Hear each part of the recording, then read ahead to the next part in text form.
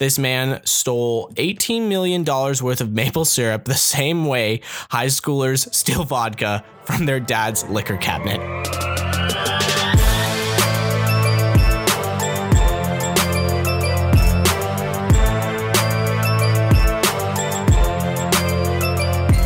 What's up, everybody? Welcome back to My Life's a Joke.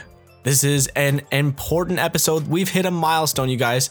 This is big news for the podcast. We are officially on our third episode, meaning that we've done one more episode than we did last season. So that's an accomplishment in and of itself. So tune in next year for our fourth episode. I'm just kidding.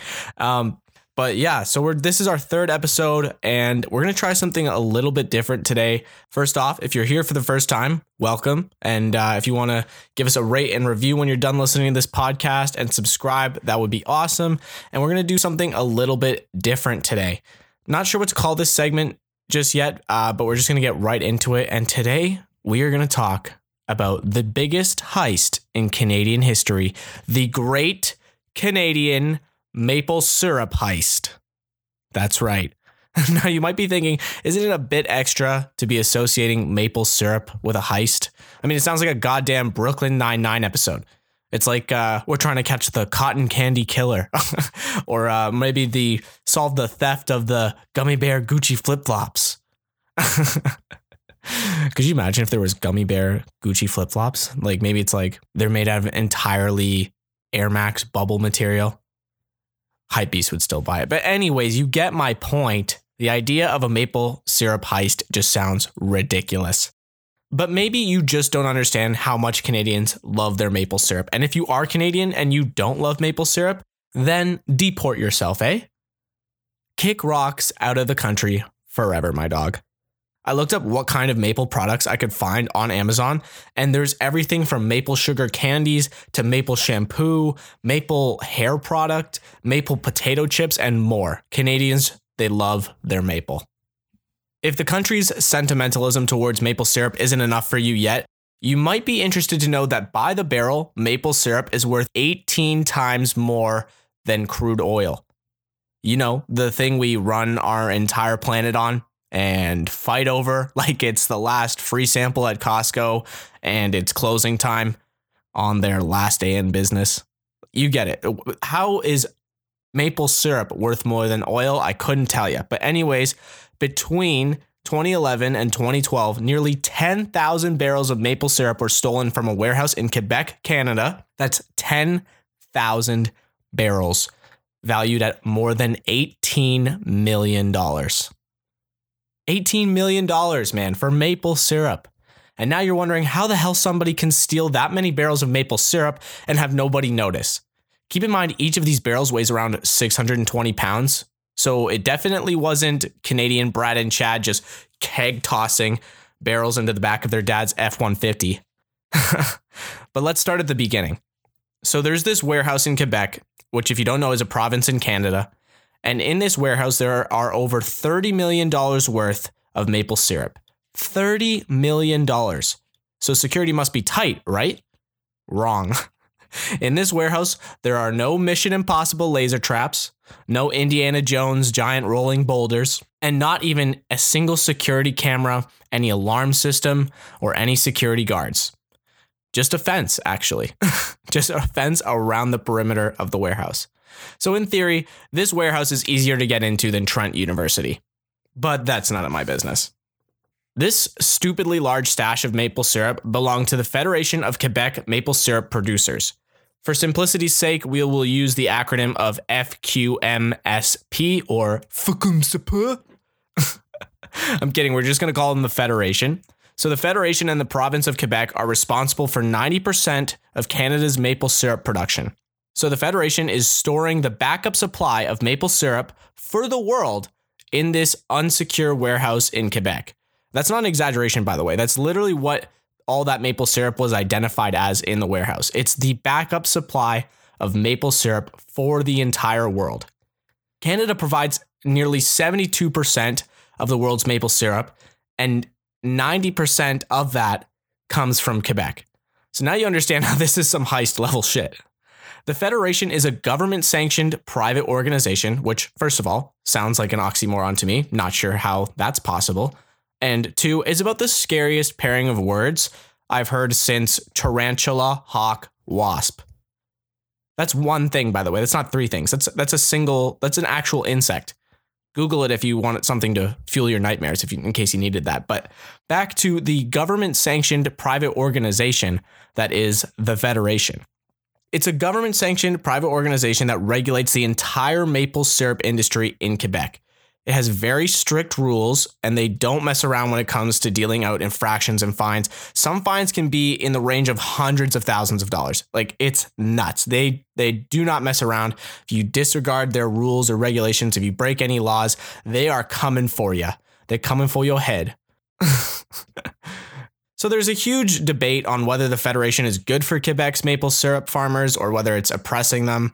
That would take a really long time to truly explain all the details, but all you really need to know is that the Federation controls every liter, every ounce, whatever you want to call it, every little bit of maple syrup sold wholesale in Quebec. So it all has to go through them.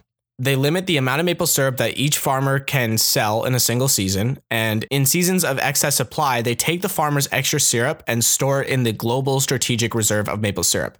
During lower production seasons, maple syrup from this reserve is used to keep the supply of maple syrup at the same level and control the cost of maple syrup year after year.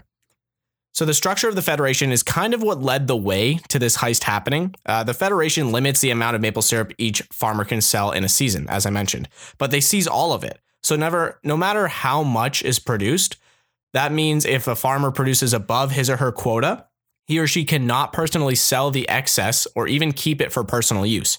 So not only that, but if you as the farmer refuse to sell your excess syrup through the Federation, then here come the popo, because they will come for your ass.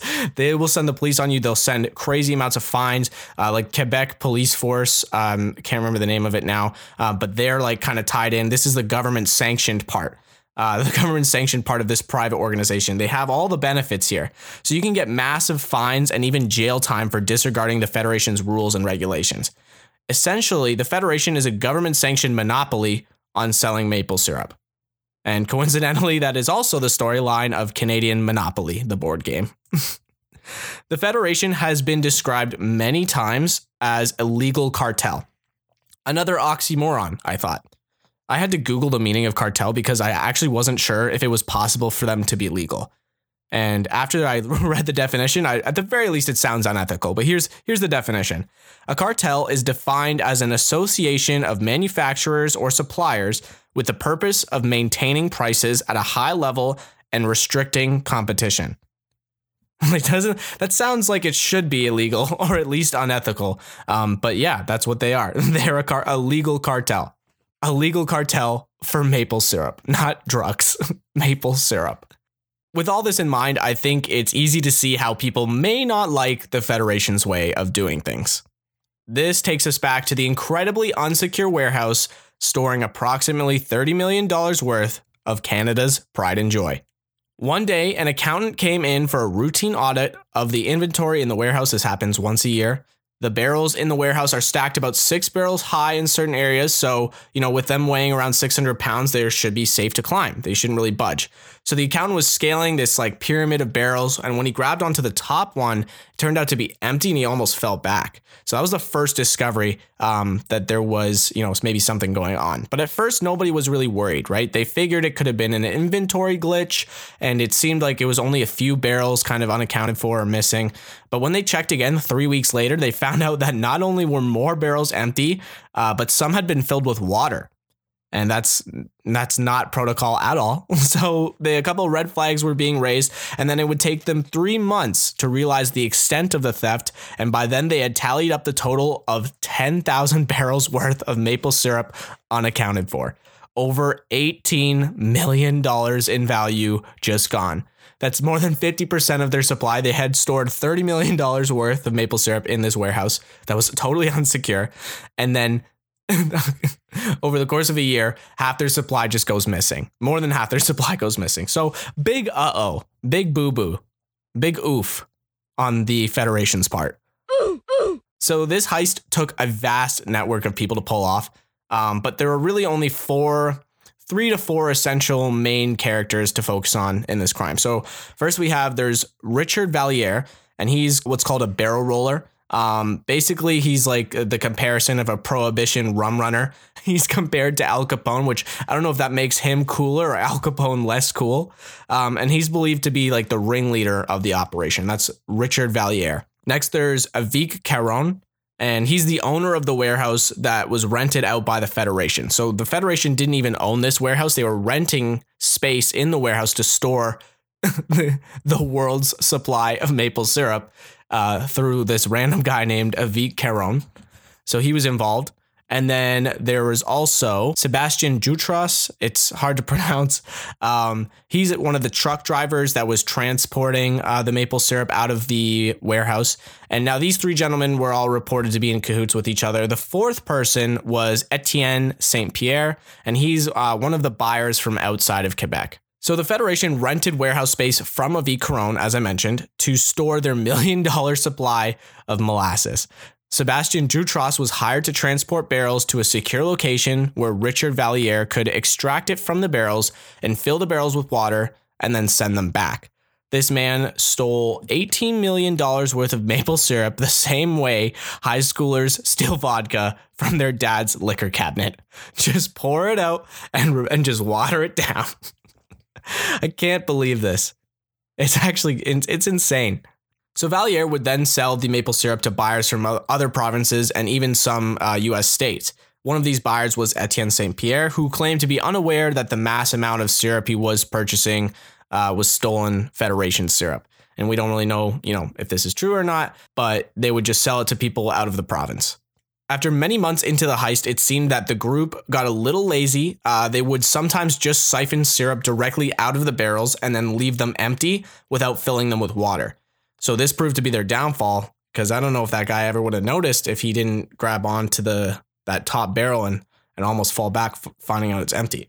So that might have been, the biggest boo-boo they made in their heist. But once an investigation opened up into the heist, things started getting tense for the 3 syrup stealing amigos.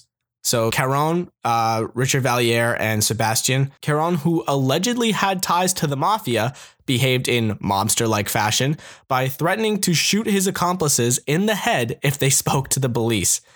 And this was communicated through their burner phone group chat, where they had all given each other Star Wars code names. There was Luke Skywalker, Princess Leia, and Han Solo. And all I want to know is who got shafted and got nicknamed Princess Leia, because you could have done better with that one. I think Princess Leia, man, it doesn't sound very hard. So in the end, the process of the investigation kind of went on for about a year or so, and police ended up arresting 26 people in connection with the maple syrup heist. So our 4 main guys, Sebastian, the truck driver, he pleaded guilty to his involvement and served 8 months in prison. Etienne St. Pierre, the out-of-province buyer, he got 2 years of house arrest and a $1 million fine. Avik Caron, the Willy Wonka of the maple syrup warehouse, who had ties to the mafia, apparently, he received 5 years in prison and a $1.2 million fine about that. There's differing reports. And then finally, Richard Valliere, our barrel roller, our ringleader, he was sentenced to 8 years in prison and a $10 million fine. Cue oof sound effect.